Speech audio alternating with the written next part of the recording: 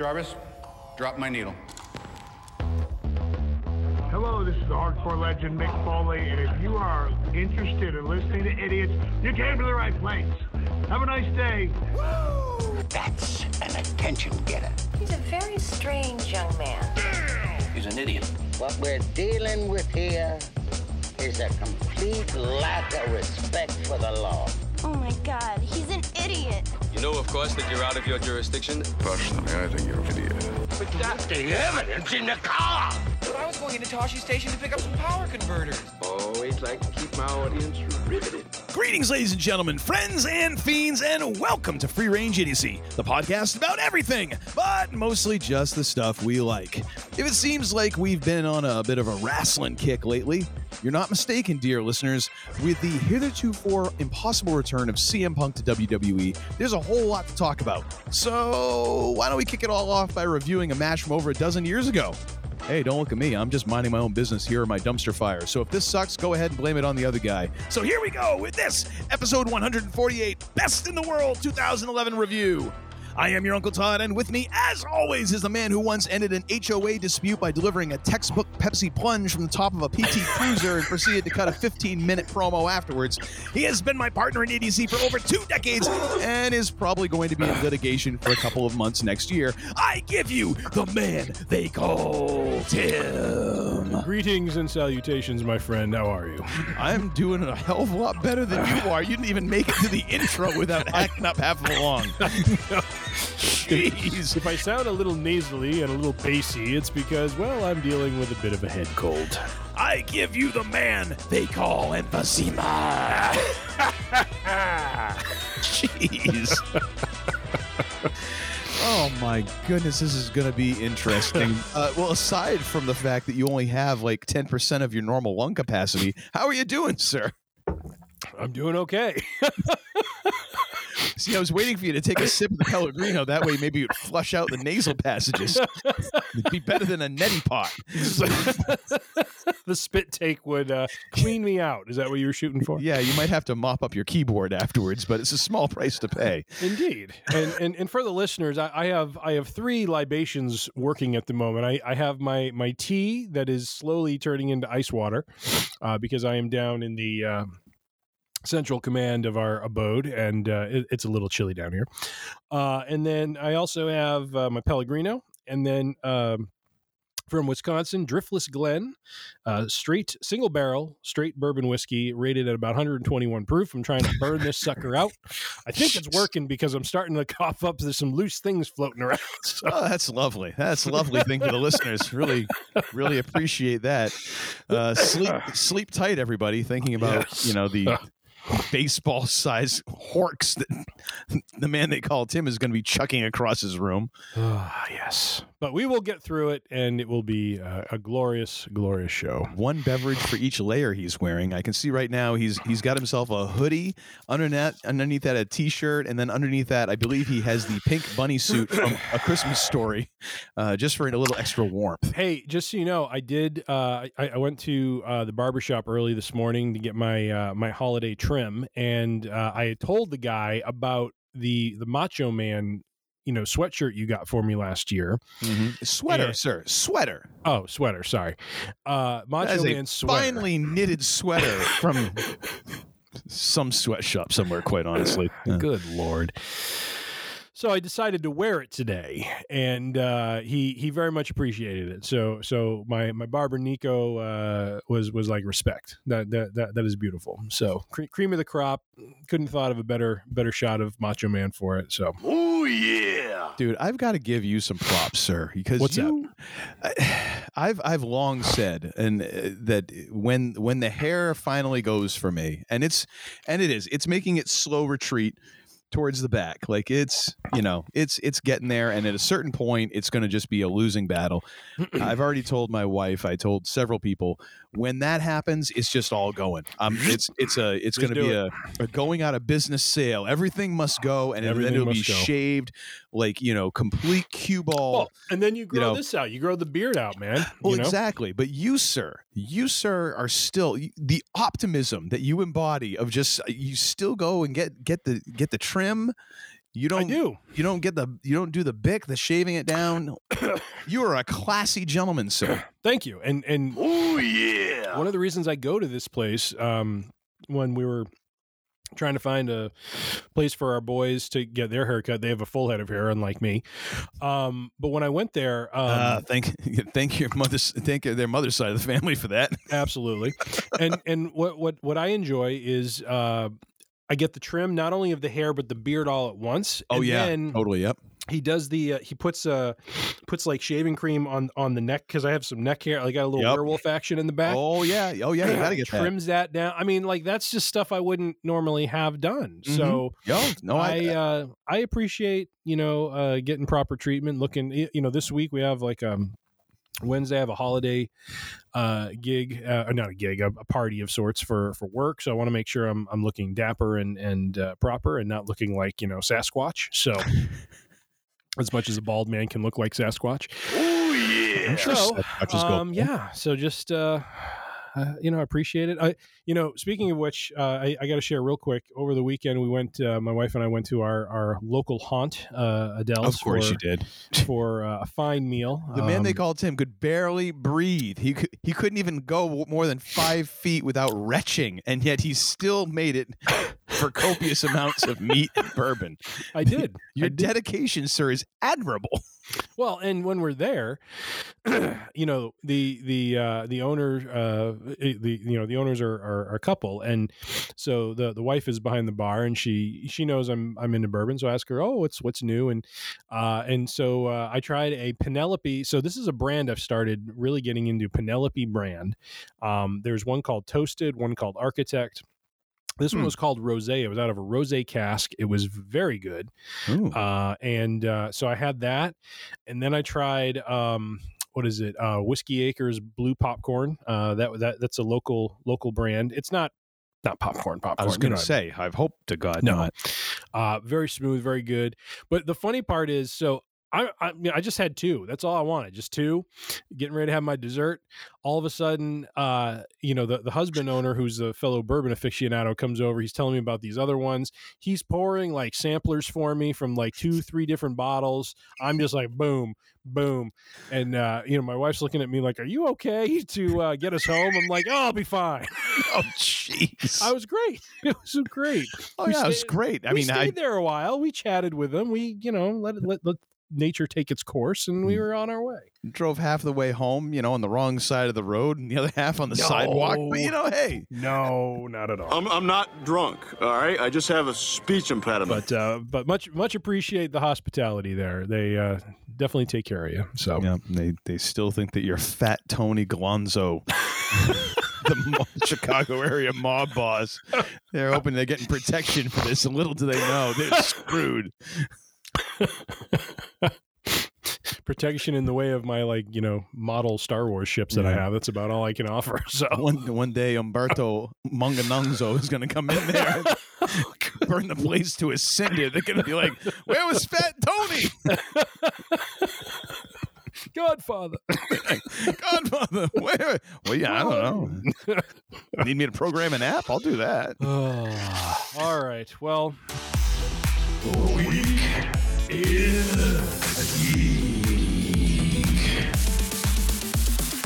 Feels so funky. We ought to get into something here. What do we got for the week in geek here, sir? All right. Well, hey, we're gonna go from my weekend plans to what kind of rounds out the weekend going into Monday, which is the Fantasy Gridiron, ladies and gentlemen. Gosh. Let's see. It's been a couple weeks, so I am now sitting very pretty at 7-5-1, third place. That is right, 2 games above 500. So I made sure Uncle Todd heard from me last week, knowing how much he was gunning for the 500 season. There's still time, sir. There is still time. Well, there is. So tonight and next week are 2. So the next 2 weeks are the last 2 games. So if I lose, I still could have a 500 season. If I win tonight, which I am now 62% favored to do, I will lock myself into a above 500 season, thus thwarting your original call. So, And this is all with leaving Lamar Jackson on the bench, who put up 67 fantasy points, much to my chagrin. I left Dak Prescott in, who put up 67 last week, close to 70. He only put up 44. But Deebo Samuel, 2 weeks in a row, this guy is 30-plus points as a wide receiver. Deebo is killing it. Right behind him, Brandon Ayuk, also of San Francisco, killing it at 16. Michael Pittman Jr. is killing it. He's doing about 20 a week. I'm waiting for my two running backs to actually, pour on some more points here. But I'm well in hand for a victory here, which will put me at a respectable 8-5-1 going into the playoffs in third place. The gold may stay around the waist. I am the champion from last year. It may remain there nonetheless. So a little bit of a fantasy gridiron update for y'all. Sir, you know that, you're not going to find many supporters of yourself more fervent and dedicated than myself, sir. I'm one of your biggest boosters, big fan. However, in this case, I hope you lose. I hope you lose big. I hope it's heart-wrenching. I hope it's basically like you go to the proctologist and he forgot his glasses that day. Prediction. Pain. Exactly.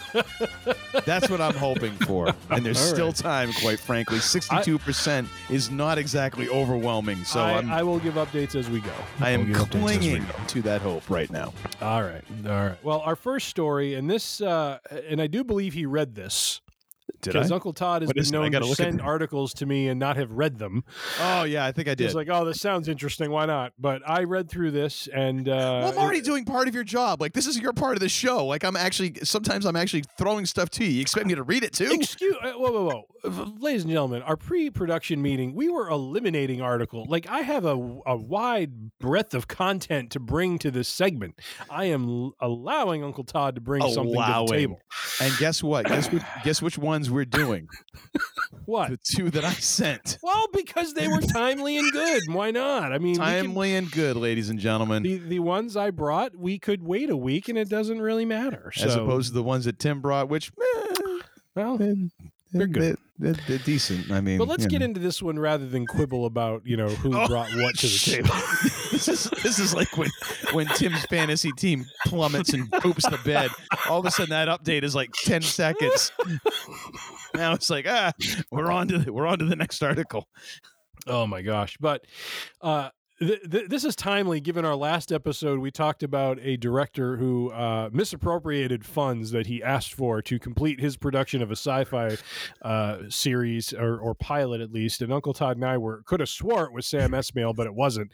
Well, in timely order, there must have been a tremor in the force, because from sci-fi.com, here it comes, folks. Sam Esmail says Peacock's Battlestar Galactica series, quote unquote, probably is going to pilot soon. This is like Infrastructure Week from a couple years ago. It's just it's always 2 weeks out. It's always 2 weeks out. It's like when they say free beer tomorrow. That's exactly what this is. Oh my gosh. Should be going to pilot. This has been 4 years that we've been treading water on this. It should have been a pilot by now. This started when our show started. We have been, because if we are nothing else, we're in the bag for BSG, the 2000 series. We are ardent fans of it. We have dissected the entire series. We've talked about it multiple times. Wrestling is a close second to our Battlestar Galactica love. True. So when we heard of this, it was kind of interesting. Wanted to get into it, but it's just like every article since then has been the same. It's we're kind of working on it. We think we're going to get something. So ladies and gentlemen, let's put it this way: you could have built the Galactica in space by now. In the time it's taken Sam Esmail to get to the point where he's like, we almost have a script that we could maybe start shooting. This is the quote I love in the very beginning. Actually, who's writing this first episode? Is it that dude who did the Game of Thrones books? Because that's the only explanation. Possibly. I love this first quote. This is after the intro paragraph in this article. Quote, This is from Mr. S-Mail himself, right from the horse's mouth. We have a great outline, and we're probably going to go to pilot soon. Oh, we don't even have a script. We've got an outline, which means it's a couple of things that he wrote down on a cocktail napkin. Well, and it gets better. So this is right from the horse's mouth. This is from the horse's ass is what this is from. S-Mail told The Hollywood Reporter this week, while promoting his new movie, Leave the World Behind. Good God almighty. One project at a time, man. Well, no, because it's a Ponzi scheme. So he took all the BSG money and he made this movie. He's going to try to make 27 mil on crypto again like that other guy? Maybe. He's like, all he did wrong was he got into that too late. If he'd started. Oh, good Lord. Oh, what a ridiculous thing. But the funny thing is, like, I kind of actually want to see that movie. Yeah. I'm very tempted to watch it. But I'm also scared that, like, every good part is in the trailer and it's just going to suck. Later in the article, it says, it's an encouraging update for a show that was first announced 4 years ago. I don't know that encouraging would be the adjective I would use there. There's no encouraging updates. You're so far behind now that it's like there's no encouragement. It's still my gosh, it's like, well, they came in last in the Boston Marathon at 364 days. Like they actually stopped and bought a house, and then somehow when they were walking their dog, they went past the finish line, and someone was there with a confetti gun went whee. I mean, this is ridiculous. This is absolutely ridiculous. It is. And one cannot use the writer's strike as the sole, argument for this. This it's not even an argument. No, I mean, at this point, you should have had an outline. The writer's strike was this year. What about the other 3 years? You and I could come up with an outline within a year on a new BSG. We could come up with an outline in the course of this show. Hell, I made an outline for this show in 30 minutes last night. It's a work of beauty. You need to get Tim in on that. I mean, wait until he isn't quite as plaguey, and then maybe let him. Wait till I've been deloused. Yeah. Might need a colon cleanse, a little stomach pump, good old Krusty the Clown, a neti pot for both nostrils. Have you ever used one of those? I have. I cannot stand them. Oh, I hate. It's a terrible experience. But I hate it. It's just sheer desperation at that point where you're like, I will literally do anything. Oh, you refilled. This is working. I know it's working. So I know I coughed pretty intensely before we started and as we started, but I got to tell you, the last few times I've been laughing, there's nothing in there now. This is working, my friend. I know, but we're 17 minutes into the show. You're going to be laying on the floor in another 10. Tim, what do you think of the CM Punk match? I'll be calling your wife. Hey, can you make sure he doesn't choke on his tongue? Oh, good Lord. I'm not sure if that's vomit dripping out of his mouth or not, but better safe than sorry. Okay, so this article gets even better because as we move along, whatever happens, though, S-Mail is also clear that he's not going to be taking the reins on the show full time. Really? You don't say. Good God. He hasn't even taken the reins on it so far. The horse is gallivanting about in the field. There's no reins to be seen. Yeah. So the article kind of ends talking about how for S-Mail, take this for what it's worth, that this reboot has the opportunity to be a show that reflects the times much as Ronald D. Moore's did with the 2000s version, reflecting post 9/11 anxieties, of course, with a focus on, AI and, how that is going to come to play in society. So we will see. Thing is, the show is it's going to take place in a timeline concurrent with Earth 2040 in the year 2040. And so he's just waiting for us to get to 2040. And that way it's taking place in present day. See, it's 5D chess is what he's doing. Indeed. All right. Well, until we get the next article, which will let us know that there's actually half a script that's been written. So we're really close to a pilot. Probably be in another year or two. Yeah. Thank you, Shiki. It does. All right. Well, from our Sam S-Mail update to now further disappointing news. This coming by way of TechRaider.com from Uncle Todd. Marvel and Star Wars confirmed Disney Plus shows for 2024, but it's bad news for Andor fans. And what does that mean? Why is it bad news for Andor fans? Well, It turns out that due to the writer's strike and the acting strike that has been taking up most of the summer, the time for us to get Andor Season 2 has been shifted out to 2025, it appears. No, so, God, please, no, no. Yes. No. Yes. Yes. So unfortunately, let's see. There's revealed 2 Star Wars and 3 Marvel projects will make their debut. Unfortunately, the former is concerned Andor Season 2 isn't among the trio that'll arrive in the next 12 months. You are worse than Hulk Hogan. So Star Wars The Acolyte, first live-action production set in the High Republic era. That is one that they announced. Star Wars Skeleton Crew. Ooh, we got to work some JBL and some Ron Simmons in there. Like maybe as... Is it because that's an animated show, isn't it? No, it's live action. Oh, see, if it was animated, we might get Ron Simmons to voice one of the characters. No, but he could still be a stormtrooper. Maybe he walks by and is like, I don't want to be a stormtrooper. I want him to be a Jedi, and that's the only thing he ever says in any of the shows. Just walks by a bunch of younglings. I mean, depending on how they dress, it could fit like how they debuted. You know, when they were the acolytes, they were wearing the hoods. They were part of the Undertaker's crew. So, it's so perfect. Before they, turn to a life of beer swilling, poker, and doors that have no connection to anything physical in the known universe. So, and helping to renovate Timmy White's pub one bar fight at a time. Yes. Star Wars Skeleton Crew, which is described as a series that takes inspiration from beloved 80s film The Goonies. And so let me see, that is the 2, I think it's a 2 and then 3, right? Yeah, 2 Star Wars and then 3 Marvel projects. So the Marvel projects are Marvel's Echo, which I've seen some trailers for.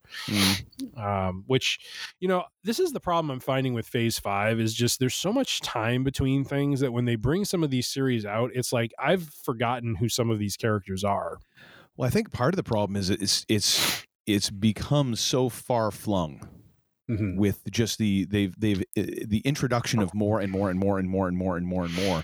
And I get why you're doing it, but at the same time, it's starting to take on, and I'm as big of a Marvel shill as the next guy. It's starting to really take on the feel of like, let's throw a bunch of stuff at the wall and see what sticks. Yeah. Yep. I hope I'm wrong. I'm hoping it's pulling together in some way, but yep. The other one is Agatha, the Darkhold Diaries. That one I'm ready for. But even still, it's been 3 years though. Like WandaVision was 2021, and it's going to be like 3 years since then. So yes, it's like Catherine Hahn knows no age. Okay. All right, I'll take your word for it. And then the third show will be X-Men 97, which sounds kind of interesting. It'll act as a direct sequel to the beloved 90s show X-Men the Animated Series. I don't know if this is animated itself, though. I believe it is because it's. Okay. I mean, the original was animated, so I'm guessing it is. Well, I didn't know if they were doing an adaptation into. I can't imagine they live would action or something. They're already going to do a live action movie. That's some serious DC stuff where they like, hey, we have a television show. Now we're going to have a movie. And they don't cross over whatsoever. Yeah. Well, quick update. Quick slant, still 62% favored to win. Just want Uncle Todd to know. All right. Any other thoughts on... Glad nothing big has happened in the last 5 minutes. Well, I just figured you'd want to know. Anything else on the disappointing news of Andor Season 2? I mean, it sucks, but this is going to bound to happen with at least a couple of things that we were somewhat looking forward to, because production time is production time, and post-production time is post-production time, and you can't rush some of these things because you just can't. There's only so many people working on stuff, so this is what we deal with. But hey, you know what? If writers actually aren't getting hosed over, and other folks aren't getting completely boned in the movie industry and entertainment industry, hey, I'm okay with that. I can wait. It's a bummer, but it's not going to upset my life. Yeah, and hopefully it'll benefit other people's lives. Absolutely. Well, we're keeping it short here because we may go along with the main event here. So that, my friends, is a trim for the holidays. Week in Geek. Well, thank you very much. And now we need to get on to something. Oh, Phil's calling.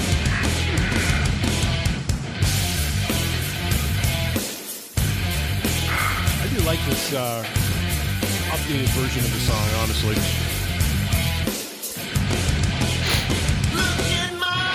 Yes, absolutely.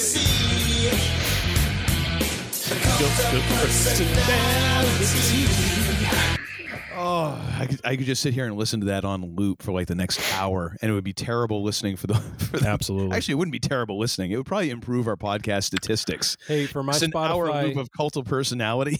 For my Spotify Unwrapped last year, that was the most listened to song for me. Are you serious? Well, because I have this like workout playlist, and I like to, I play it on shuffle, but that one would always come up. It's also one I would always start with. I like that song. There's an energy to it.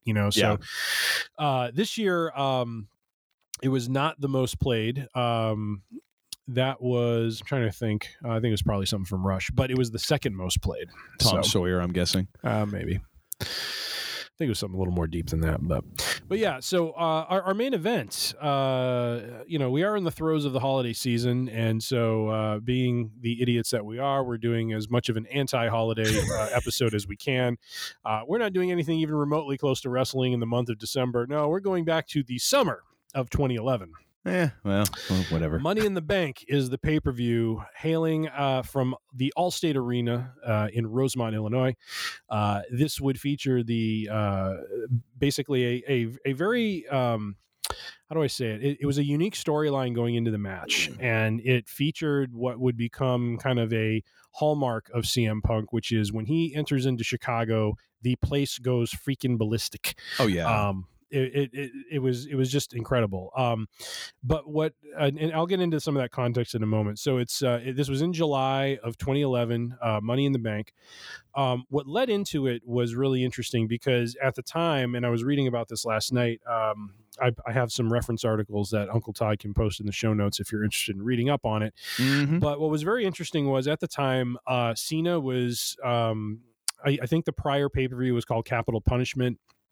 And Cena was main eventing against, of all people, our good friend R-Truth for the R-Truth. So there wasn't a lot of heat in the world title realm, if you know what I mean. I've been here the whole time. I got. You got them jelly rolls? You got them all? You ate them all? I gotta go to catering. Oh my gosh, just a national treasure. He is fantastic. So at this time, CM Punk, this is a pre-Cult of Personality Punk. So when we actually watch this, you will hear his theme song, which, interesting bit of trivia, when you hear it, it was actually originally, I think, earmarked to be Randy Orton's theme music. And then I don't know if it was due to injury or something else, but they decided to pair Punk with it, which I think was a sore spot for Orton for a while until he got what is now his music that is what he is known for, so from lemons come lemonade, for Randy. Sure. But nonetheless, Punk is, at the time positioning himself as, the unappreciated, he's a heel, but as the unappreciated talent who was always, had to claw and fight his way, which is true. And this has been the charm of Punk, is that when he does storylines that blur reality, those are the best storylines. And so he starts what is called, because it was called Summer of Punk when he was in Ring of Honor. He did a similar thing, but what he does is he works in the reality of the fact that, he starts talking very openly about his contract is up at the end of July, which happens to be the last day of his contract, like at midnight, happens to be the night of Money in the Bank. And so, I couldn't really I was trying to dig through and figure out how he landed the world title shot, but he ends up with the world title shot against John Cena. He drops, prior to that, in about middle of June, so about a month out from the event, he drops what is considered the pipe bomb promo, which is, again, a lot of boundaries are being broken at this time. The promo, he calls out to, friends of his who, he like Colt Cabana, who is no longer his friend. Apparently. Yeah, I was going to say, I just was watching his documentary on Peacock the other night, and just that whole opening section about Colt Cabana, I'm like, ooh, yeah, this has not aged well. No.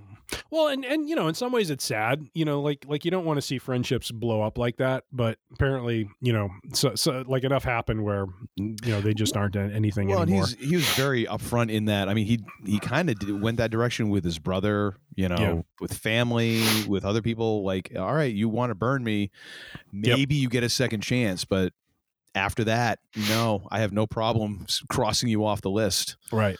Jeez. And so when he drops this promo, he's speaking a lot of truth to his situation where he's coming off of a couple of, he did the Straight Edge Society, which was a phenomenal heel run that was, if the documentary is true, he crafted most of that, and he brought it to Vince McMahon and they ran with it and he had he did phenomenal business in that act, but then it eventually wound down and he spent some time as kind of the leader of the Nexus. And then he kind of broke off from that into this new personality where he's starting to frame himself as the voice of the voiceless, and this paragon of the oppressed, where he is a talent who has never been featured in the main event. He's not given the same opportunities as someone like a John Cena, and so he talks up a lot of those grievances, and it turns into this just historic promo where he says a lot of very candid and transparent things about Vince McMahon, about Triple H, about Stephanie McMahon at the time that not a lot of people say and you don't really hear. And so when you're listening to it, you're like, whoa, like it was probably for me the closest throwback to like late 90s Raw, because there was always, when Uncle Todd and I were in our palatial estate at 137 Lilac Lane, I got to tell you, the wow moments were almost weekly at that time. But this one came out of nowhere, like out of the doldrums of just not a lot of interesting things going on in WWE television. This one stood out. This was big, and so. So he positions himself as this kind of oppressed, man against the machine. The machine isn't behind him; it's behind folks like Cena. I think it's the week before the event, he cuts this great promo with Cena where, Cena being from Massachusetts, really, and Cena at the time throwing, whatever, insults at him. He turns around and Punk basically says, "You don't even realize it, but you're the New York Yankees. You're the very thing that you hate." And I mean, it was beautiful. And they're in Boston.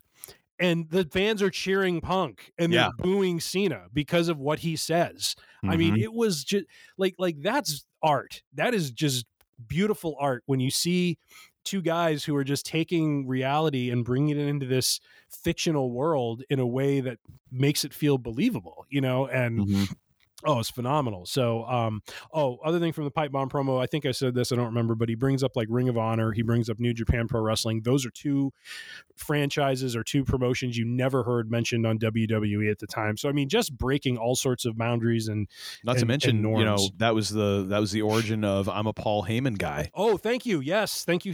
Yes. That is bringing Heyman kind of back to awareness, because he'd been out of national spotlight on TV and all that for a couple of years. Yep. Yeah, and then in storyline, Vince tries to sign Punk. Punk makes a bunch of ridiculous demands that Vince doesn't want to meet. And so we go into this match with the story being Punk is getting a world title shot. And again, they're kind of playing off the fact that in the past, Medusa taking the WWE Women's title to some other promotion and dumping it in a garbage can like it's happened before, that he will leave as an unsigned talent, potentially holding the world championship for WWE. And what is he going to do with it? Mm-hmm.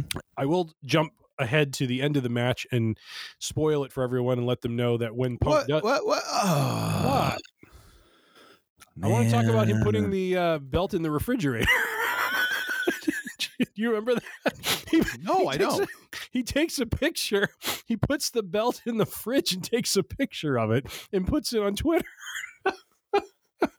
That is pretty good. That is very good. But back before Twitter lost its ever-loving mind. Yes. Actually, if it ever had it, really, let's be honest. So anything else I missed, sir? Thank you for calling out the Heyman thing, because that's important, because Heyman does become part of his run as champion. He does end up going on, like, he wins, he loses the belt, He wins it back, and then he goes on that 434-day reign. Like, he's really the one that brought this whole idea of these long title reigns to bear. Like this is how he because he's such a student of and an appreciator of wrestling history. Mm-hmm. And that was always his thing. He always wanted to, and one of his gripes with WWE that led to him leaving was the fact that he strongly believed that if he's the world champion, he should be in the main event. And he was the world champion, but he wasn't being booked in the main event. And so it led to a lot of frustration. Stupid. Absolutely stupid. Yeah. But yeah, no, I love the Inside the Ropes promo where Heyman is talking about all of that and how he came to become, teamed up with Punk on TV and all that. And it's just, it was great, down the road, how that all happened. You know, it's phenomenal. So we're going to do our episode here as we watch this match back. It is on YouTube. We will post a link to it. We are going to watch through the introductions instead of skipping right to the start of the match because this, like I mentioned, features. And at the time, this was, again, eye-opening. Like, you never saw a guy get this kind of reception anywhere. Like, no matter if they're in their hometown, you just never saw it. Not to the length and not to the sort of volume that Punk gets. And it's not even just Punk. Like, Punk gets a major pop. Cena gets damn near booed out of the building. I mean, I don't remember the last time. I mean, maybe Tommaso Ciampa when he was fighting Johnny Gargano in NXT and walked out to no music as the heel, and the entire place just rains boos upon him. I mean, not since like when I saw that have I ever seen a booing happen like this. But Chicago is firmly in Punk's corner. Oh yeah, they a lot of signs that say if Cena wins, we riot, that sort of thing. I mean, it's like Ernie Banks, Walter Payton. Oh my gosh, and CM Punk. Yes. Absolutely. There is the holy trinity for Chicago, apparently. Indeed. All right. So, with all that said, sir, are you ready to partake in what is and part of this too is it's a damn fine wrestling match. I mean, I've talked a lot about the build up to it, but it is a really good match. Paced very kind of old school style. So I'm curious to get your thoughts on it. I am as well, because I've never seen this match, and I can't say that I'm a humongous fan of John Cena matches. So I am anxious for this one. All right. Are we ready? I'm ready. All right. 3, 2, 1. Here we go. Crowd is hot. Oh yeah. And they're letting it started. They're letting it breathe. They're totally milking the moment before they start the theme music. It's Absolutely. great. Absolutely. This is crazy. I don't remember. I mean, even Cena in his height, I don't think got anything like this. I mean, he got booed or he got cheered. Here we go. And there goes the pop. Wow. Look at that Titantron as the briefcase. I didn't. Yeah. That's pretty cool. That is. This is a great set. What do you think of the theme song? Oh, theme song is just money. No, this theme song is awesome. Well, I mean, considering it's pre-Cult of Personality, which he's known for now, it's pretty rocking. Oh gosh, he does that smarmy grin so well. Is that idiot with the Cena shirt? Yeah. And I love this movie does when he does it's clobbering time, and then he turns around with.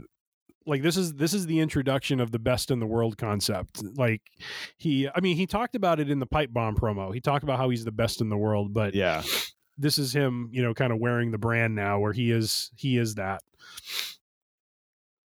But man, the crowd is amped for this match. Yep. We got Michael Cole and Jerry the King Lawler on commentary for those interested. Heel Michael Cole. This is heel Michael Cole at the time. Oh, God. This all led to a 2012 WrestleMania match between the two of them where I think Lawler stomped a mud hole in him. Which means Lawler's the babyface, which means this is just completely intolerable.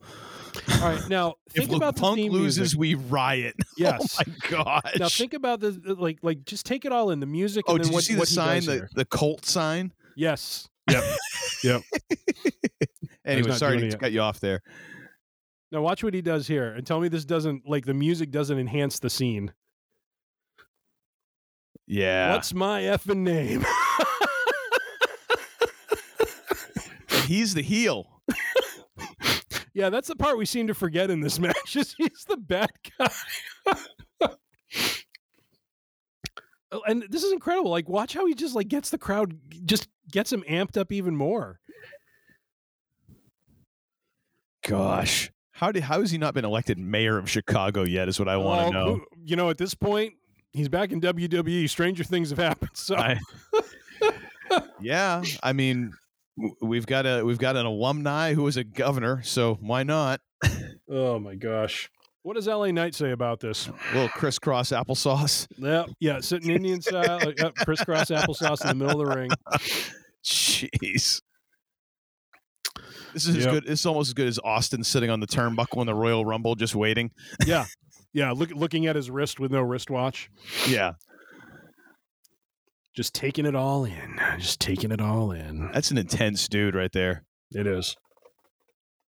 I just want to know how that lip ring has never gotten like yanked or something. Skill and luck. Listen to that. And again, the big pause before we even get the champ introduced. Yep. I love what he's talking. There's some folks in the front row. I think it's family, or it might even be that Ace Steel guy who's like his trainer. Yeah. He's kind of like pointing to his ears, like, is it loud enough for you? Punk City. Wait, is that we got Booker on commentary too? Booker's on commentary. Yep. You can barely hear them. Yeah. Guy just stands up and the place goes ballistic again. Yeah, that's Ace Steel right there in the flannel shirt.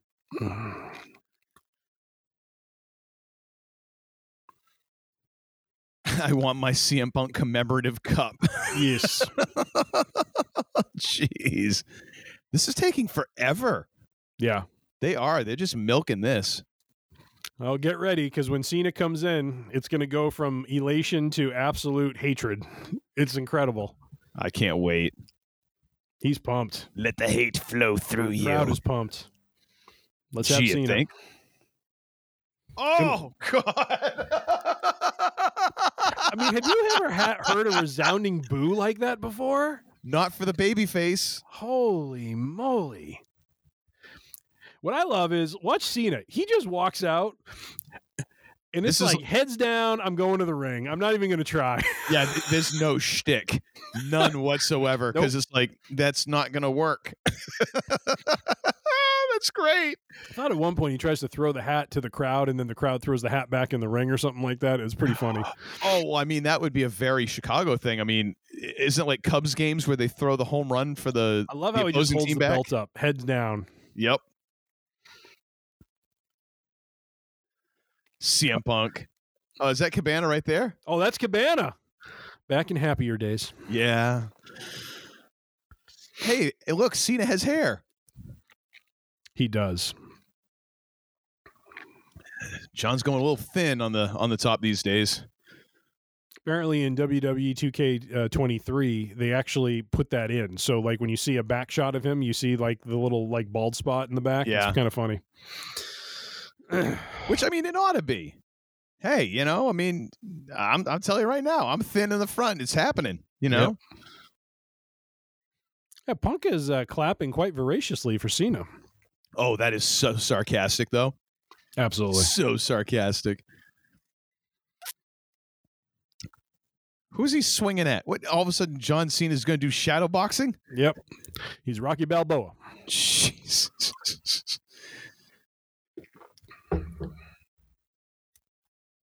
Yeah, this is back when the WWE title was the spinner belt still, which I hated. You know what's kind of funny? This dude sounds an awful lot like the lady who's their announcer now. Or vice versa, I guess would be the... Like, his voice is a little bit higher. Wait, couldn't get Finkel to come out for this one? Apparently not. Apparently Finkel was busy this night. I rewatched that clip the other day. It was still just awesome. The best is when Punk comes out and looks at his wrist like, what the heck, man? Yeah. Took you a little while. Look at it. What are you doing, John? What are you doing? He's trying to make it feel like a big prize fight. That's what he's doing. Last I checked, he wasn't part of the Dudley family. What's he throwing up the 3D sign for? I don't know. Look at the jawline on these two. Like, have you ever had like two like crisper jaw lines in a championship match? That's a jawline I can set my watch to. That's exactly what I was thinking. Oh God, we've spent way too much time together. We've spent way too much time together. It's frightening now. Oh, yes, it is. God, like a married couple at this point. I like Cena doing that like leg drag where he's kind of like walking and then he like drags his leg behind him. It's like, yeah, it's got to take some muscle there.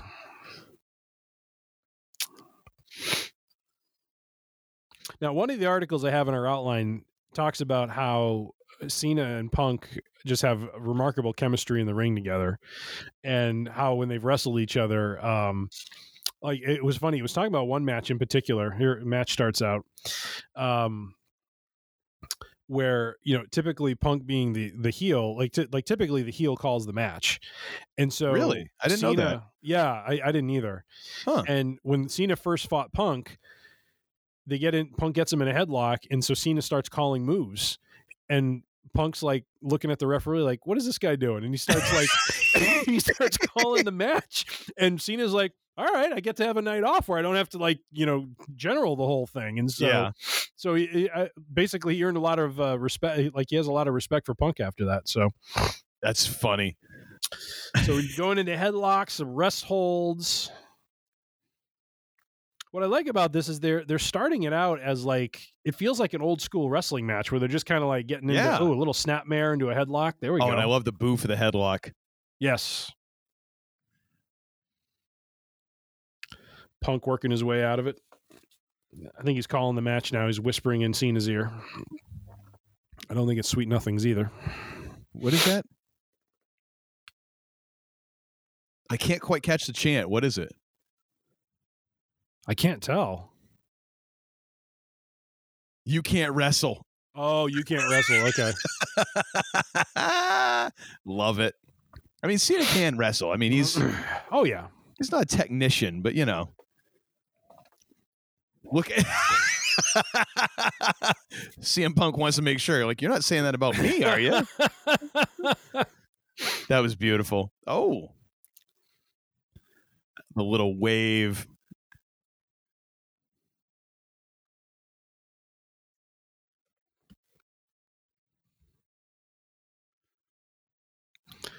Cole with the dumbest call in the world. Punk is flat on his back, and he's calling an anaconda vice. That's a submission move that Punk does, but he has to be sitting like next to his opponent, like upright, like not laying on his back. So Cole once again proving his worth back in the day. It's taken a long time for me to warm up to Cole. It really has. Yeah. It seems like he's kind of settled into himself at this point. Punk working his way out of it. So, again, that a I've lot just of rest given up on holds life. here. A lot of rest holds here. Well, you gotta, the thing is, like, this works when you know that you have a crowd that is this wired in. Like, okay, take your time. They're with you. Yep. What time are you at? Are you at 2:13:56? 2:30. Yeah, just past 59. Yep. 14. Okay. Right. Yeah. By the way, my team is 78% favored to win now. I just want to let everyone know. Just you know what? Let me enjoy this, would you? Jeez. Nice. Now, who is the referee here? I should know his name, but I don't. I think he's Road Dogg's brother. Oh, Armstrong, something. Yeah, around. one of the Armstrong brothers.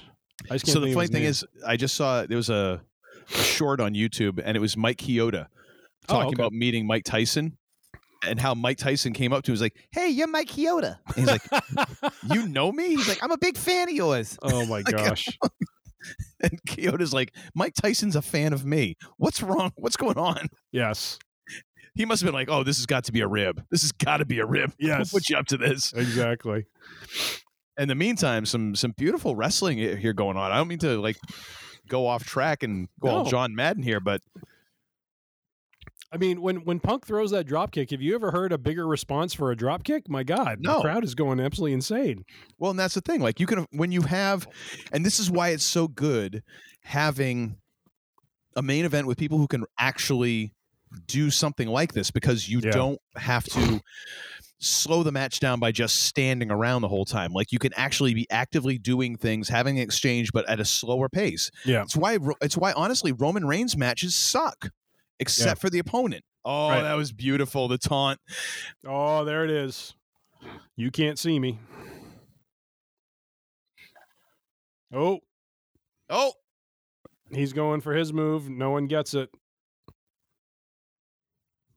So again, the beginning of this match, it is really cool how it's like a tit for tat sort of back and forth. Cena gets the better of Punk gets the better of Cena, and they kind of reset.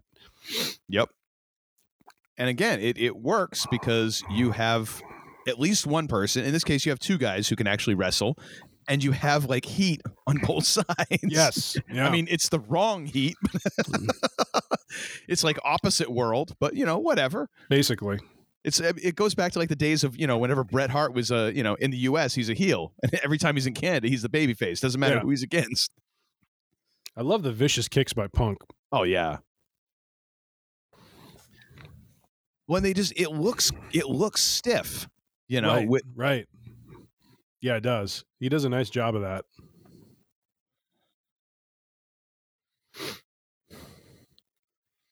Punk gets Cena in the corner. He's going to give him give him the business. Ooh. He didn't quite get as good of a turnbuckle bump as Bret Hart, but that was still pretty good. Snap that Hart would always get. Yeah.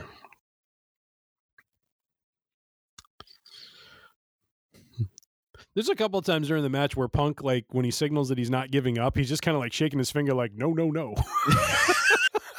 It's the Dikembe move.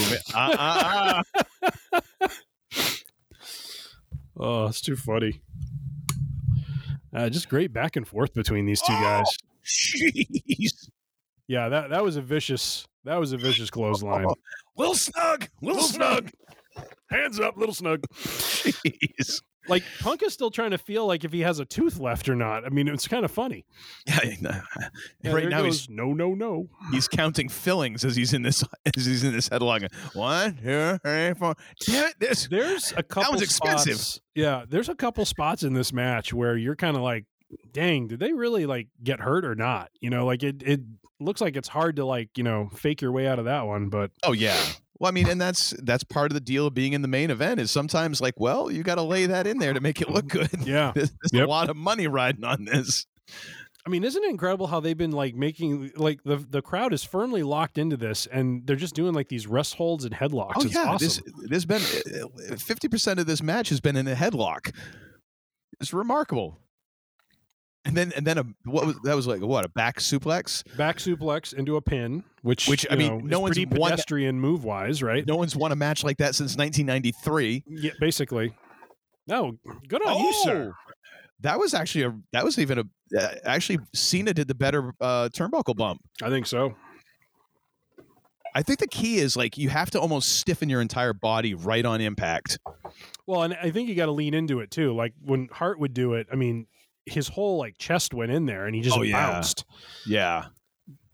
And I'm sure that probably helps dissipate some of the impact. Like I'm sure there's something to that. Like you get your head out and that allows you to take a little bit more of it or something. Oh. Was that really a fisherman's suplex? Because you didn't keep the leg. That is not a fisherman's suplex. It looked like he was going for a fisherman's suplex. Cole once again with the crap call. That was more like a snap suplex if you had to pick anything. Michael Cole, 2011. I mean, at this point, he's 10 years in, and we're still getting this level of quality out of him. Yeah. Oh, are we going to get an attitude adjustment? Oh, that was a crisp DDT. Oh, my gosh. Jake the Snake must have grinned from ear to ear seeing that one. Like, the snap on that was crazy good. Now, granted, Jake was high as hell somewhere in a hotel room, but still, he grinned. He wasn't watching the show, but he grinned. Yes. I love this leg lock around Cena's neck. Again, like it looks legit. Yep. And I mean, honestly, yeah, you put someone in that and you really ratchet it in, they're passed out by now.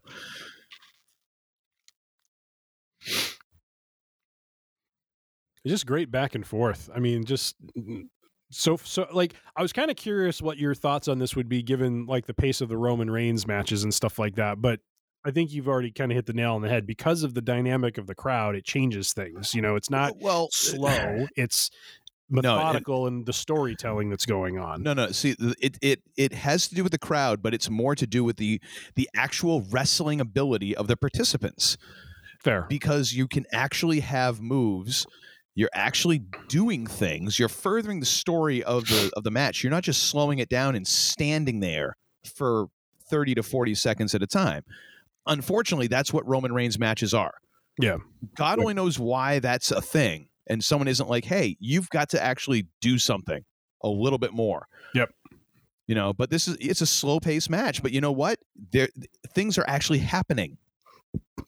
You know, it's something to watch, not just be like, okay, I could go take a pee and Roman will still be standing there. Yep.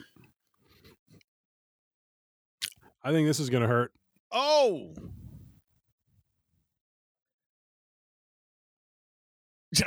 that guy there, that's Ace Steel. That's his trainer. Yeah. That's his trainer. Yelling, yeah! Did you say Bobby or something? Like what? Say what? Was that Cole Cabana yelled, yeah, Bobby or something? Something like that, yeah. It's Phil. Bobby who? I don't know. Maybe this took place on Bobby Bonilla Day. I don't know. Maybe it's Bobby Armstrong is the referee. I don't know. Could be.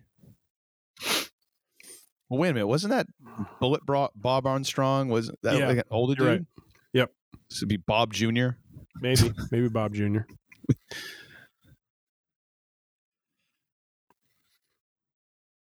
I love the knees to the abdomen. The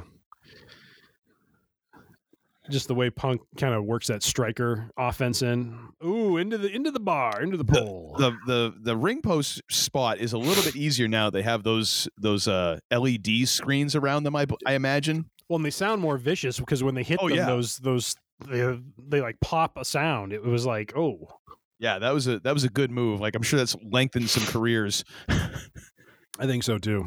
Yeah.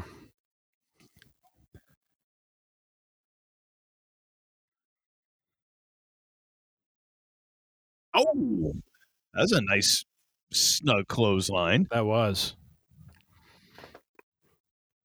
And what's great here is, you know, Cena isn't just dominating Punk. It's like Punk is looking viable against him. You know what I mean? Oh, yeah. No, this is like 50-50.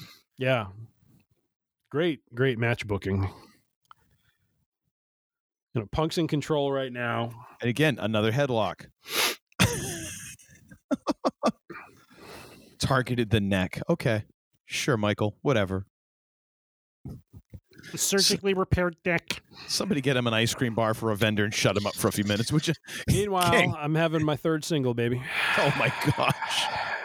Dude, my lungs are clear. This is the elixir that took care of business. This is going to be great.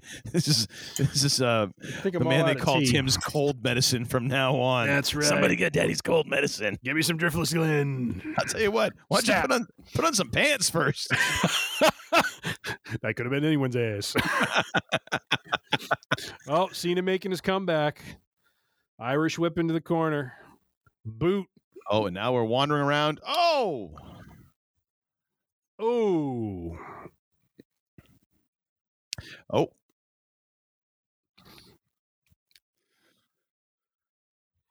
So this is where I'm not sure if this is like legit or if this is just something they are doing in the match to kind of add some drama to it, because Cena, because that was when Punk jumped off the top, he grossly misjudged the distance. He came in way short.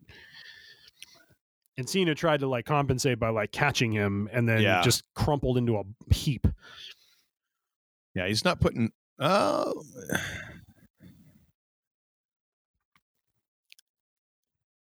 That might have been legit because he really was not trying to put some weight on that left leg. Yeah. Like, I can't believe Punk took a suplex on the outside like that. Like, that's just mats on concrete. Like, there's no give. Mm-hmm. I got to imagine that his air is knocked out of him right now. Good Lord. Oh, wait. So it was his right leg, not his left. Yeah. I don't know. Maybe legit. Who knows? Yeah, there's not much. There's not much to keep that from hurting. No.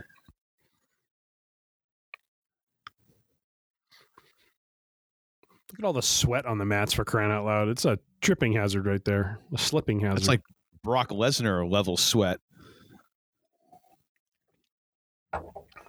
I want to know what sort of product CM Punk is using on his hair here, because that's the first time his hair has budged in this match. Like, that's Jimmy Johnson level stock right there. What's that stuff called from the 50s? I can't think of the name of it. Dapper Dan? You think Brill Cream? God, I can't think of it. Hold on. You're not thinking like pomade, right? Pomade. That's what I was thinking of. That's what I use, but I mean, that's like another level. That's like some gorilla snot sort of stuff right there. to keep the hair in place like that. Oh, Cena's in control now. That suplex on the outside took the air out of Punk. Punk's in trouble.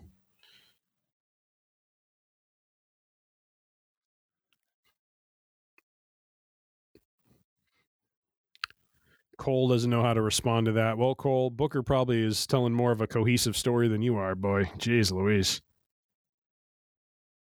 Nice near fall. Because he didn't do all 5 moves of doom. That's the thing. Well, it was 5 moves of doom, right? It was 5 moves of doom. Was Bret that Hart 3? had his 5 moves of doom. It was kind of a thing for the great ones. You know? True. Yeah. That second turnbuckle elbow drop. Second turnbuckle elbow drop into a what do they call it? When he puts the guy next to him and then falls backwards with him. I can't think of the name of that. Oh, the move. Russian leg sweep? Russian leg sweep. Yeah. And then what was the other moves that he did? Russian leg sweep. No, he do the Russian leg sweep into the elbow off the top or off the middle. And then I think he would go into, maybe it was like the 3 moves of doom. I don't know. Cena with an abdominal stretch? Wow. It's like, you going to tell me I can't wrestle? I'm going to prove you wrong.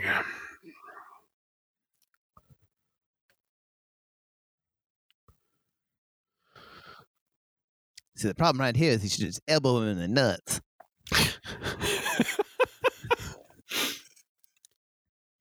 Cartman, when'd you show up? Cena's got Punk twisted up like a pretzel. He's rallying. Oh. Though. Punk is rallying. He's got the schnoz. That's it. Grab the eye, the schnozzle. Never has an arm drag received such an ovation. I love the double clothesline. Oh, yeah.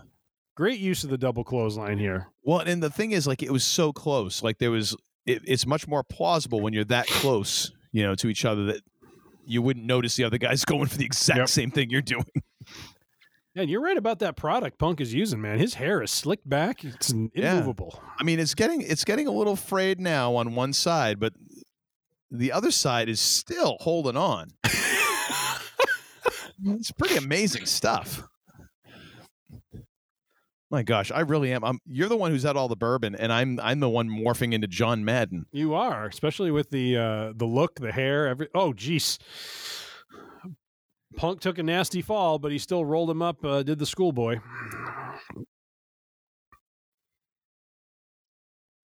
The action's good. Oh, missed his knee, his patented knee in the corner. Oh, here we go.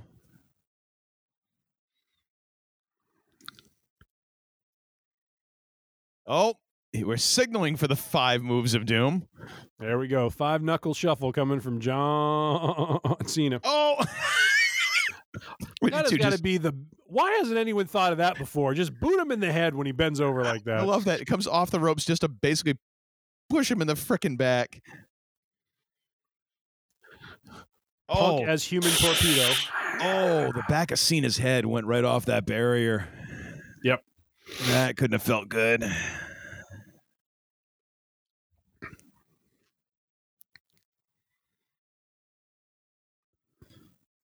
Dude, again, like this match, I don't know how far we are into this, but this is not boring whatsoever. About 20 minutes. I think we're about 20 minutes in. Nah, dude, this is... And yeah, it doesn't feel like a long match, even though it is a long match. Yeah, I mean, we're just coming in on the halfway point now, I think. Maybe this is a show idea that we should do at some point is what would be, and it doesn't have to be like to the letter of what wrestling fans would normally rate, but what would be our top 5 wrestling matches? This match would be in my top 5. You'd be so far ahead of me in that. I think Uncle Todd could cobble together a top 5 of his favorite matches. I could cobble together a bottom 5. Just, you know what? One of your top 5 could be Dusty Rhodes versus Barry Horowitz. Whatever 5 matches of Roman Reigns you want to pick, there you go. There's your bottom 5.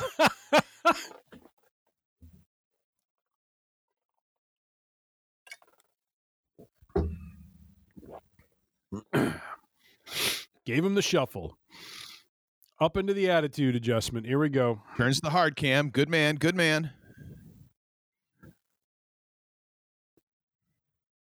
Punk lands on his rear end. Mule kicks him. Punts him. Sweeps him. Is that the trifecta of kicks right there? I guess so. All he missed was some sweet and sweep. You need to get a sweet chin music, and he could have won right there. That's true. That's true.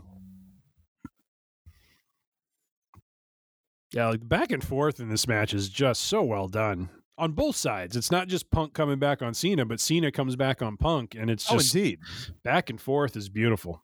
The give and take is great, and like somewhat plausible, you know. Yes, like within the context of the story, like. Oh, getting him in position for the go to sleep. Nope. Gut wrench power bomb. Go for the pin, Cena. Cena's getting frustrated. Mm-hmm. And tired. And again, the cloud hanging over all of this is Vince has threatened Cena if he loses, you're fired, which we know is not really going to happen, but yeah. I love Cena kind of resetting on the ring ropes there. Yeah, that was nice. Punk is stumbling.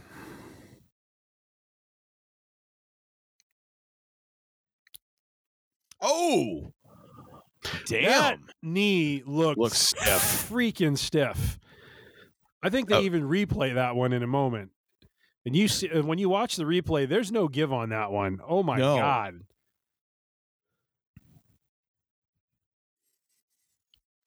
I think Cena lost a couple teeth on that one. He judged that one a little bit better. Near fall on Punk. I think we're going to go to a replay now. Yeah. Watch this. Watch this when he does the knee. I mean, there's no give on that. That's a full-blown knee to the jaw. Mm-hmm. Holy moly. Respect. Oh, jeez. Good Lord. Reminds me of that rock bottom I took in the backyard. Yep. Stiff as hell. Even my teeth were chattering after that. I can't imagine you.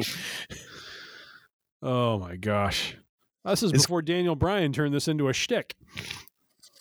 Oh, the STF.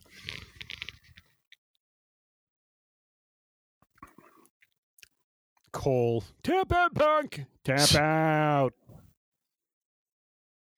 I love Cole as the unrepentant WWE shill. Yeah. He's going to take the title away from us. Tap out. I love how Punk like holds his back too, like, you know, like really selling the pain. I love it. Mm-hmm. He's got it. Gets the ropes. Chicago breathes a sigh of relief. Their boy is still in it. But I love how we're at this point in the match where Cena is like, you know, he's taking a beating, but Cena is more with it than Punk is. You know what I mean? Yeah. He's stalking his prey at this point. Ooh, nice kick. Yeah. I love how like laborious it looks when he rolls him over. You know what I mean? Like it's just like taking so much energy. The selling is fantastic from both of them. Absolutely. Absolutely. Like actually wearing the effects of the match and not all of a sudden coming back to like 100% power, you know? Yep.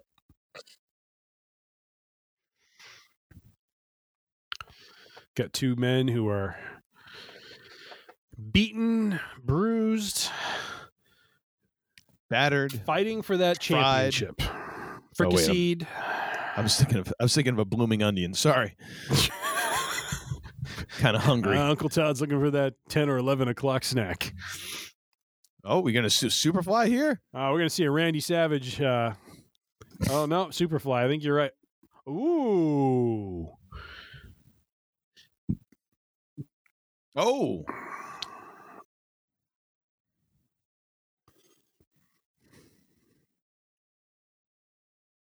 Like, that was beautiful. He's this close to landing his finisher, and he flips it into a submission hold, Cena does. That's freaking genius booking right here. Yep. And they have the crowd. The crowd, I mean, the way they go from absolute elation to absolute horror in like a second is just hysterical. I'm like, my God.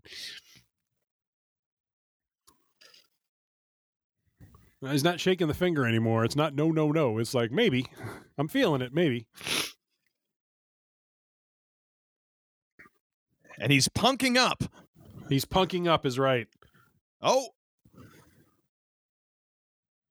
Now, this is the Anaconda device. So I asked you earlier, when CM Punk was on his back, was he anywhere close to laying this submission in as Cole called it? No, and Cole is now calling it a submission maneuver. Yes.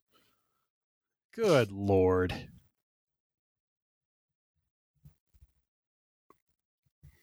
I mean, this match is just unreal. Great psychology. Phenomenal back and forth. Two guys brawling for the title. One of them's leaving the company at the end of the night. The other is the company, man. Oh, here we go. Attitude adjustment. He's got him here, right? Nope. Kicks out of it. Cena's like, what the heck do I need to do to put this man away? What in the Hulk Hogan? Even though he was a little snug on that knee earlier. Oh.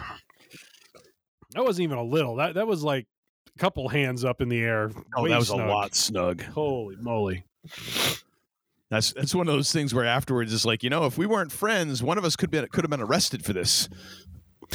I got to wonder how much of the crowd being behind him, granted he's a Chicago guy and everything, but the fact that they know he's, if everyone's buying into the fact this is his last night with the company, how much more did that elevate everything?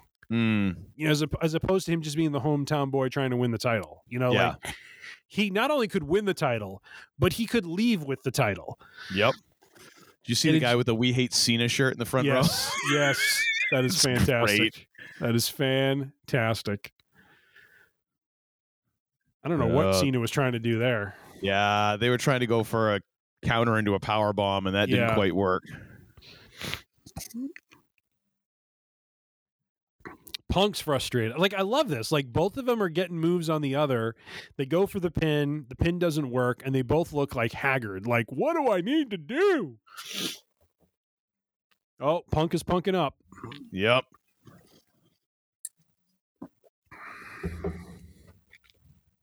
He is punking up. See, again, the selling. It's the little bits of selling. Yep.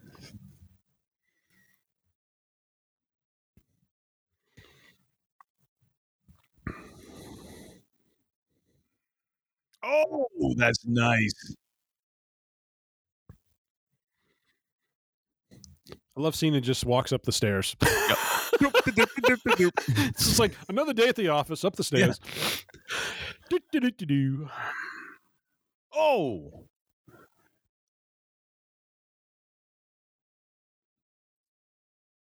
Kicked out at 2 7/8. Yep. The crowd is, oh my God, they have the crowd in their hands. It's just incredible.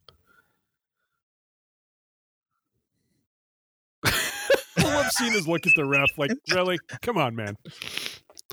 Can't you be a little faster on that count. Yeah, it was a little slow. Not a little snug. It was a little slow. Is Cena dancing or what's going on here? I think he's having a pep talk with himself. He's like, "Okay, brother, we're gonna do this."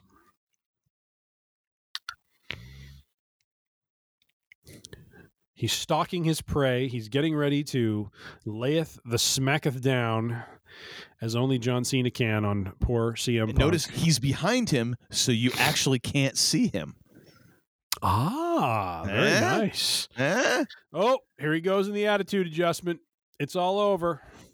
Let's see. Oh, he lands it. Kicked out at 2 15/16. I love what Cena does here. Jaw jacking with the ref. Come on now.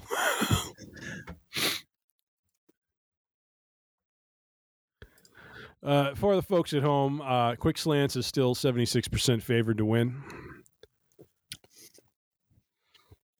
I'm just going to pretend I'm not hearing that. We're about to go 8-5-1 and completely thwart the 500 season wish of one Uncle Todd. Yeah. CM Punk lying flat on his stomach. All right, Cena's got Punk here. What are we doing here? Punk is damn near out of it.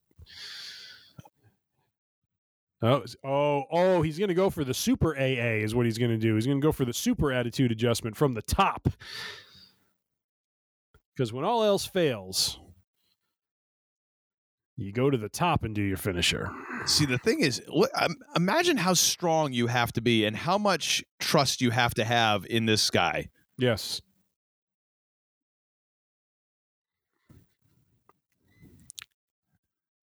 Oh, look at those elbows.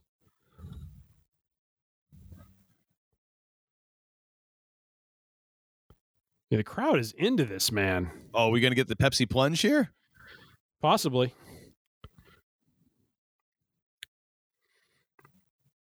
Oh, nope.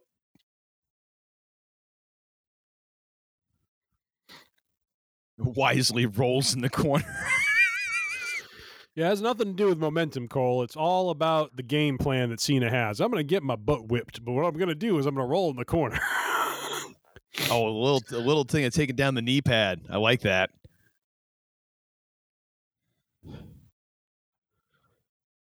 I love Punk doing the desperation dive to keep him in the ring. Yeah, that was such a nice touch. Like look at his face. Like he's just like you can just see like I could have had him. Mm-hmm. Now I got to go pick this lug up and push him back in the ring. Such a great match. Oh my gosh, this match is incredible. I know. I'm forgetting to comment for long stretches of time. Thank you for carrying this because I'm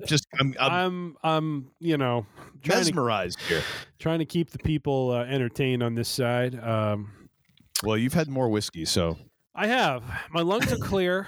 My nostrils are no longer draining. Now? What's that? No chance in hell. Oh, here comes Mr. McMahon and Mr. Laurinaitis, the long arm of the law. But he's not. And fellow defendants. Look at the look that Punk gives him, though. Now. Is that not like the best stink eye you've ever seen? It's like you son of a.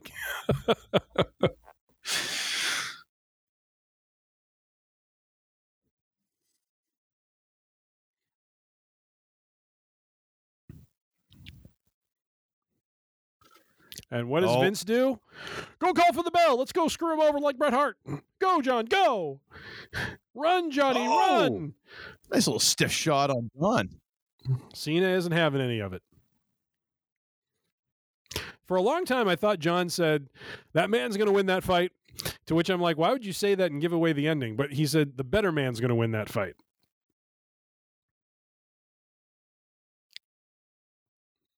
And for a moment, Vince feels some shame. For about a quarter of a millisecond. Oh, go to sleep. Laid in. Oh! Pinfall. We have a new champion of WWE. And his contract runs out in about 2 hours when the event ends. Yeah. And Vince totally selling that.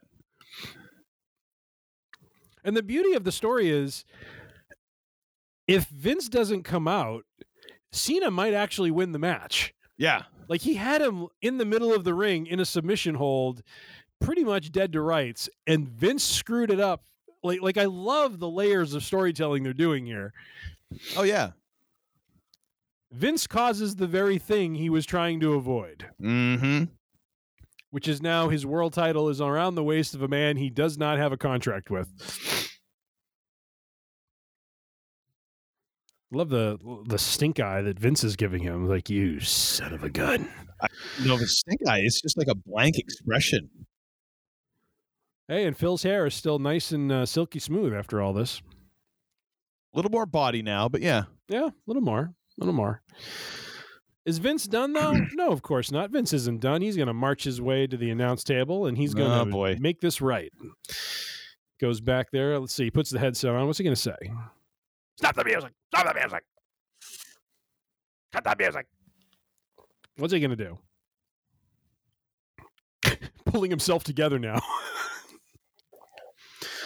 So Alberto Del Rio had won Money in the Bank. So he's actually now forcing a cash in as a means of keeping the world title within his company. Wow. Which is actually kind of it's a crap maneuver, but it's actually kind of a good, it's kind of, yeah. So he won, is this the Money in the Bank winner from tonight? This is the Money in the Bank winner from tonight. He's ordering him to come out.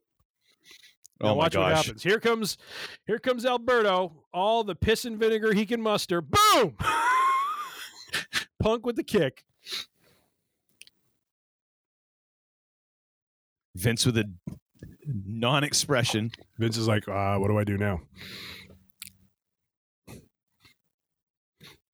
And then I love this. The crowd knows exactly what he's going to do. And the kiss goodbye.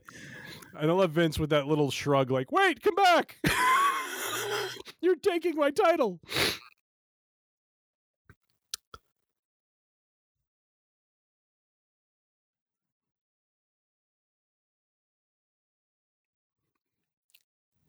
No one plays a bad guy done wrong like Vincent Kennedy McMahon. There it is. The world title is going home with Punk. And roll credits. Roll credits. Wow. Well, sir, what did you think? Damn, that was a good match. Is that not probably one of the best matches you've ever seen? Drama. Yeah. I mean, action. Easily. Oh, my gosh. This is like my 10th time watching this, and I love this match. And that's only, and 5 of those were today, ladies and gentlemen. Wow. No, that was terrific. 5 stars. 5 stars. Yep. That is, storyline, just everything about it is just so well. Oh, yes, sir. Hang on. I'm getting lights flickered here. Hang on a second. Yep.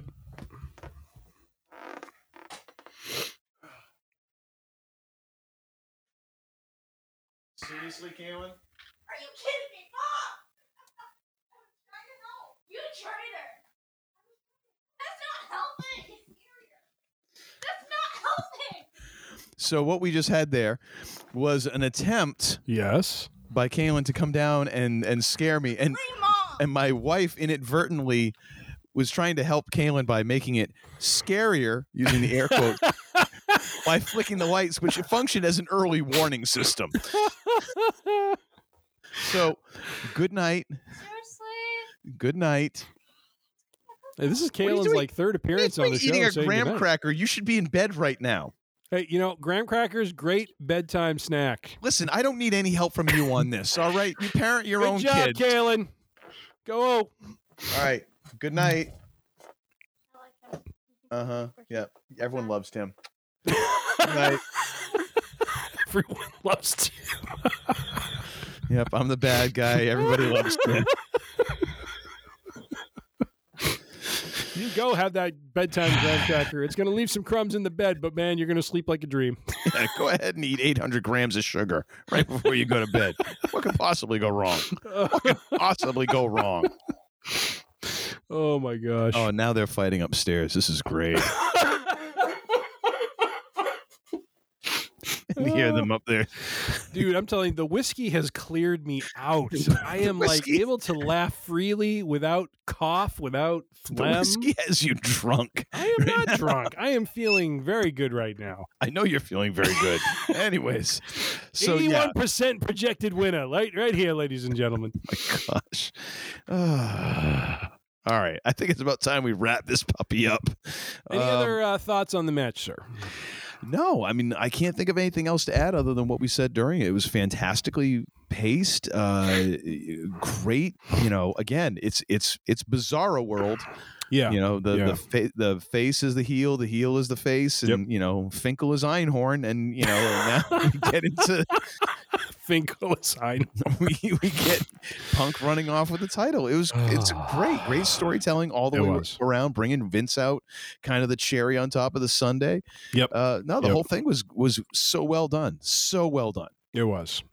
Yeah, no, I mean, the storyline behind it made the whole thing, and I love how Uncle Todd's looking behind him now every 30 seconds, like something's going to creep up on him. Well, the thing is, like the stairs going upstairs are right above the stairs that come downstairs, and so every time someone goes up the stairs to the second floor of the house, yes, I think that they're coming down the stairs into the basement. I see. It's easy to get confused. It is.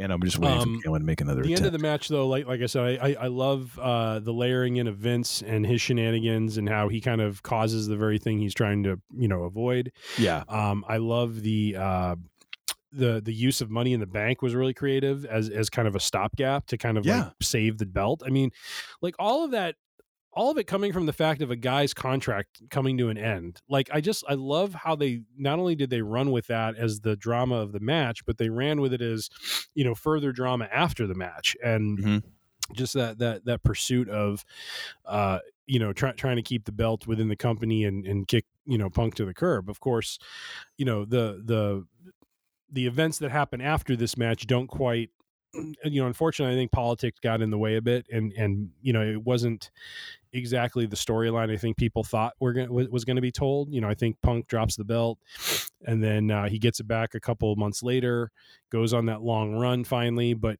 never in the main event, and just unfortunately, it's just not kind of the run I think that he wanted to have, and it ends in a very frustrated Punk leaving in 2014. Yeah. But highlighting now with him coming back, and with him coming back being someone who I think the company recognizes as, kind of a part-time main event draw. I think they, again, where I think they're going with a potential Seth Rollins versus CM Punk for the World Heavyweight Championship at WrestleMania, I think there's so much reality now they can weave into that match. And Rollins is a solid wrestler. And so my only fear is, I hope Punk can keep up. Punk is not wrestling a regular schedule. He's not really been in it the way that Rollins has been in it. And, guys 10 years younger than him have been in it. So, but I still think it'll be a great match. So I'm really looking forward to seeing what they're going to do with him tonight. He's supposed to announce whether or not he is going to go to Raw or, sign with Raw or sign with SmackDown. So I'm hoping there's going to be a little bit of a movement forward with the Seth Rollins storyline, and that it's going to be something that builds toward WrestleMania, not anything that actually, kind of manifests itself at like Royal Rumble or something like that. So, yeah. But, well, I mean, but also a bit of a retort. I mean, not like they're super close in age, but I mean, Rollins is no spring chicken. He's 37. Fair. Yep. Absolutely. Punk is 45. I mean, 8 years is not an insignificant amount of time between, two athletes, but still, it's not like Rollins is, 23.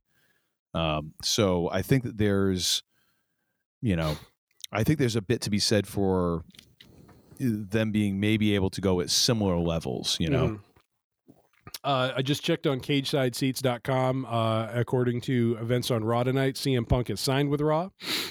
Seth Rollins hit the scene, made it very clear he hates Punk, and this isn't his home, and he's looking forward to exposing Punk as the fake that he is. And so Punk then said, well, I'm going to enter the Royal Rumble, and if I win, I'm coming after your title. So that is very interesting. Very interesting. So we will see how that plays out. Be very interesting because, I mean, if we're still trying to build towards Cody yes, at WrestleMania, against Roman Reigns as one of the knights, and Punk's Rollins the other night. It makes me wonder how that will transpire in the Rumble, because that would be an obvious, like, you have those two facing off at the end. Right. And the drama of who's going to get the shot. And then do you wind up doing some sort of, hokey, you wind up doing a dusty finish. Yep. And somehow you have both of them win. Yeah, it opens up a lot of possibilities. It does. Of possibilities. It does. It was kind of a foregone conclusion, though, that Punk was going to be Raw after Orton signed with SmackDown, though, right? I mean, pretty much. Yep. All right. Well, I think that wraps up our main event. Well, thank you, sir, for coming up with this entire idea and carrying it through, because, as previously stated, my life is still in the dumpster fire train. So, hey, carrying it through with 121 proof bourbon fueling me, baby. So I'm feeling good. Oh yeah, he's pooped his pants twice, but look. Oh my gosh, what are you doing to yourself? I'm solid, man. I'm solid. I'm ready to go. Okay. All right, calm down there, Sparky. You're not getting called up to the main roster. Relax. I'm not. No, there is no main roster. We're not even in the minor leagues. Look, I'm a little snug. We're in like some flag football league in eastern Rochester, New Hampshire. That's where we're at. Yes. All right. Well, thank you for coming up with that, sir. What have you got for and another thing this episode? And another thing. My and another thing is a fine film that my wife and I took in last weekend, not this past one, but the one before. It is a movie called The Holdovers, starring Paul Giamatti, and I have to tell you, this is a wonderful film to go check out. One of the things that makes it really, really great is the adherence and the dedication to the 70s aesthetic of the film. From the moment it starts, the audio is popping like it did. Like, it took me back to, and Uncle Todd will appreciate this. It took me back to the Strand when we would go there and see movies. Like, just that kind of feel to that movie theater. They flash up. Like, I don't know if you remember this, but from films from that era, from the 70s, early 80s, they flashed up this big rating screen, that basically said, rated R, like, I hadn't seen that in forever. Like, that was something I remember seeing, when I would go to see films, that I saw with my parents and stuff like that, say PG or something like that. But no, I mean, it's just like just the little things. And then you get into the movie, and what I think I really enjoyed about it, and we talked about this when we did our review of Rocky, was, this film has a lot of long kind of pauses, with music playing and with kind of just shots on the environment of, it takes place in a New England private school. It's winter, it's Christmas time. They do a lot to kind of establish the setting. There's just this pace to it that it just takes you back to that era. And it is wonderful. Paul Giamatti, I mean, if he doesn't get nominated for an Oscar in this movie, I mean, it's criminal if he doesn't. Just such an amazing performance as this kind of lonely, bitter school teacher who ends up being kind of caretaker of these kids who, just their parents or their families don't come pick them up from the school for one reason or another. That's why they're called the holdovers, because they basically spend their Christmas break at the school, and he's in charge of them. And it kind of delves into his relationship with one of the students, and it just goes in a really, really very touching direction. I mean, it's hysterical. It is. It plays this nice balance between being a drama but being really, really funny. And Paul Giamatti is hysterical. I mean, if you've ever seen him in other films that he's been in, like Sideways, I mean, he is an absolute riot, and he continues that here. Plays it really serious, plays it really heartfelt when he needs to, but absolutely hysterical also when he needs to. And so I would just highly recommend it. My wife and I really loved it. We thought it was a great film. And again, it's, part of the charm was the throwback to an era that we remember, films being in and how they were filmed and how they felt. And this captures it beautifully. So I would highly recommend The Holdovers, starring Paul Giamatti. Very nice. What about you, sir? Well, I'm going to go with a book, but it actually is a book about film, so I guess we're kind of on the same page here. It is called Rebel Without a Crew, or How a 23-Year-Old Filmmaker with $7,000 Became a Hollywood Player, Nice. by Robert Rodriguez, who I've mentioned several times here on the podcast, and to the chagrin of many people, managed to shoehorn him into many conversations. But I think it's just, he's an amazing study in working with what you have. Mm-hmm. And this book is essentially a diary that he kept during the making of his first feature-length movie, which was called El Mariachi. And then the strange turn of events, or the way that events, I guess, turned strange, because it just wasn't one event, but how things kind of shifted in this other direction that was completely not what was intended. Originally, the movie came out of the idea of wanting to practice making feature-length movies. His idea was, well, every filmmaker has some bad movies in you, so might as well get them all out at the beginning. So him and his buddy Carlos Gallero, I think I'm just going to say Carlos from now on, because I might have lucked into the right pronunciation there, and I'm not going to tempt fate twice. Basically had this idea of shooting this series of like 2 or 3 movies for the Spanish home video market, who they both knew, like, these movies are not good. Like, they're not great movies. They're just movies that people will rent, and they're in Spanish, and, they don't have to be good. People will just watch them, because they want something that is, in their language with folks that they would recognize and all that. And they're like, we can get into this because everything is on video. We don't have, it's never going to be, in a movie theater or anything like that. It's going direct to video. We can do this, and we can do it at a quality level that will rival, if not be better than what other people are doing. And so Robert Rodriguez got most of the money for the movie going into a medical hospital, and basically being a guinea pig, or a lab rat, as he says, for a month-long experiment to get money to make his movie. So he basically sold his body for science to make this movie, and then worked without a crew. He did everything in order to keep expenses low, because he says in the book, he even says, like, even if you have people who are willing to work for free, you've got to feed them. So that's an expense. Like, that's how little money they used on this movie. And it really goes into just like the real nuts and bolts of how he managed to work with whatever he could get. And it also goes into, the idea of, okay, well, but here's the story.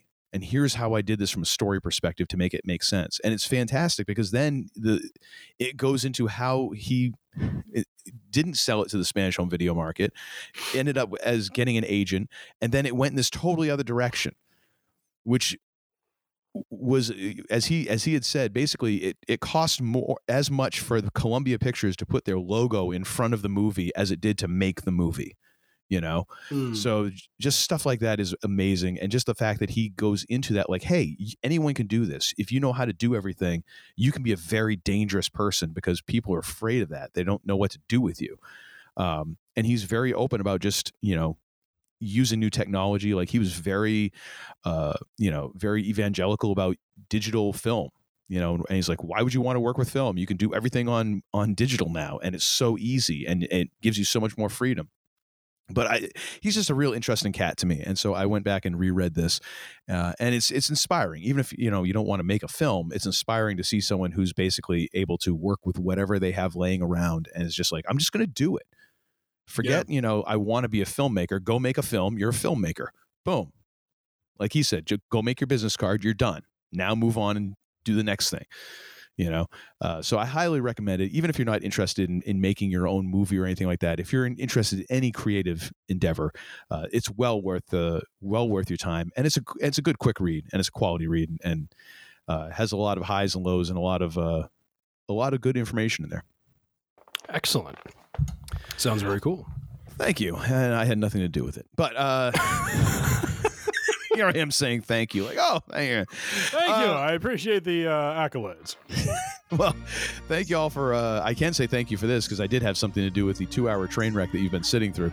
We appreciate you sitting through our train wreck, and thank you for subscribing. And if you haven't subscribed, go ahead and go to freerangeidiocy.com. You can subscribe right there to the Podbean app. You can download individual episodes if you prefer, or you can find us on any kind of the other podcast purveyors out there, Apple Podcasts, Spotify, even though they don't pay us anything. They don't really pay anyone anything, so I guess we're right in the majority there. Pandora, we're also on Google Podcasts. We're on a whole bunch of others. Just go ahead and search Free Range Idiocy. You'll sure to find us. If you have any thoughts, questions, or concerns, you can send all of those to Tim at freerangeidiocy.com, and he will get back to you ASAP, forthwith, if not sooner. If you want to follow us on the social media, well, go right the hell ahead. We are at Free Range Idiocy on Instagram, Facebook, and YouTube. By the way, on YouTube, you can find full episodes there. So if you prefer to subscribe to the YouTube's channel and get all of your podcasts there, feel free to do that as well. And now, finally, I'm going to wrap this up. I sped through this. Wow. This is, I don't know. Should I just pause here? I'm put myself in a headlock. It's okay if we're under 2 hours, man. Good Lord. Anyways, but I'm going to turn this over to the less idiotic of the two idiots who run this. Yeah, who's been drinking? I know. I was going to say, which of us? I'm getting sympathy drunk. It's like my wife was getting pregnant. I couldn't get sympathy weight, but I'm getting sympathy buzz from Tim's bourbon consumption. Anyways, I'm going to turn this show over to the less idiotic of the two idiots who run this show, but not before I ask the second most important question in all of human history. The first, of course, being what is hip. The second being, what in the hell did we learn this episode? We've learned the following, my friend. Oh, well, thank you for clearing your throat. We know this is serious business now. It is serious business. We've learned the man they call Tim highly recommends 121 proof bourbon to cleanse oneself when feeling under the weather. Or just when you're feeling a little down in the morning, or whatever. Whatever suits you. Having a rough day at work. Well, a little 121 proof bourbon will brighten everything nip of this at lunchtime along with your tuna fish sandwich. Absolutely. Actually, just dip it in there like some au jus sauce. Oh, good Lord. I can't even go along with that one. Oh, good God. Both in terms of the tuna fish sandwich and what that does to the bourbon. Oh, just dissolve. It'd be horrid. We've also learned the man they call Tim fantasy team has thwarted Uncle Todd's curse. We are at 84% favored to win. There will be no 500 season this season, and he will go on to once again be reigning champion of the fantasy football universe. You are worse than Hulk Hogan. We've also learned Uncle Todd's family is apparently plotting against him, scheming to scare him at any moment. Yeah! So that is excellent. We've also learned that Sam Esmail apparently has an outline and not much else when it comes to the BSG reboot. So we look forward to the half script for next year and then the whole script the year after that. And as we have centered this episode around CM Punk versus John Cena, Money in the Bank 2011 is one of the great wrestling matches of all time, with a rich story to back it and a hot crowd to help make the drama feel even that much better as you watched it. And finally, we have learned Uncle Todd is apparently taking credit for Robert Rodriguez's book by saying thank you. So we'll go ahead and grant him that one. Now, if I could have a little cult of personality as I close this out, please. No, this isn't a DJ situation. Why not? Just close it up because the outro music is already playing. Oh, okay. All right. Well, as we like to close things out here. This is episode 148, ladies and gentlemen, and I have to inform him of how the show format works. Well, I'm not hearing it in my headset. I know it's going to be playing in the episode. Bourbon has finally reared its ugly head. I simply wanted to. Maybe we need to play that when I'm doing what we have learned. I will ask for that next time. How's that? Or is the outro music still playing as I'm doing that? No, it's all playing right now. Dang it. Tim has apparently never listened to an episode either, so it's right here there with our wives. Well, folks, like my request to get Cult of Personality and it falling flat, you don't have to go home, but you can't stay here. The range is closed. Be safe, be healthy, be kind, be good to one another. And until next time, we bid you adieu. It's like I picked the wrong week to quit drinking. You're such a disappointing pair. I prayed so hard for you. Get out.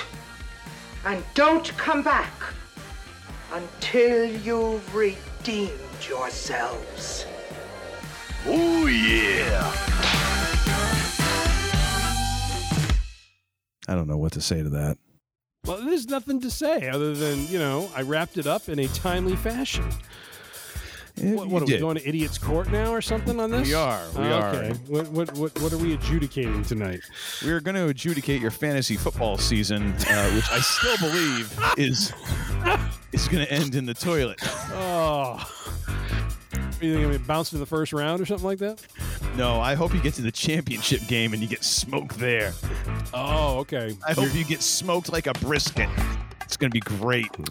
Is that a brisket with a rub or with a sauce? Someone's going to beat you like they're beating these bongos right now. Good God. Oh, here goes Uncle Todd. He's going to start doing the shimmy here in a moment. Watch out. Oh, there we go. There's the shimmy. There's the slide. Oh, he's dancing. That would be great. As if your daughter were sneaking up behind you right now to scare you in the moment of shimmying. Yeah. I'd pee myself. Yeah, absolutely. Let's just be honest. Absolutely. Now get the hell out of here!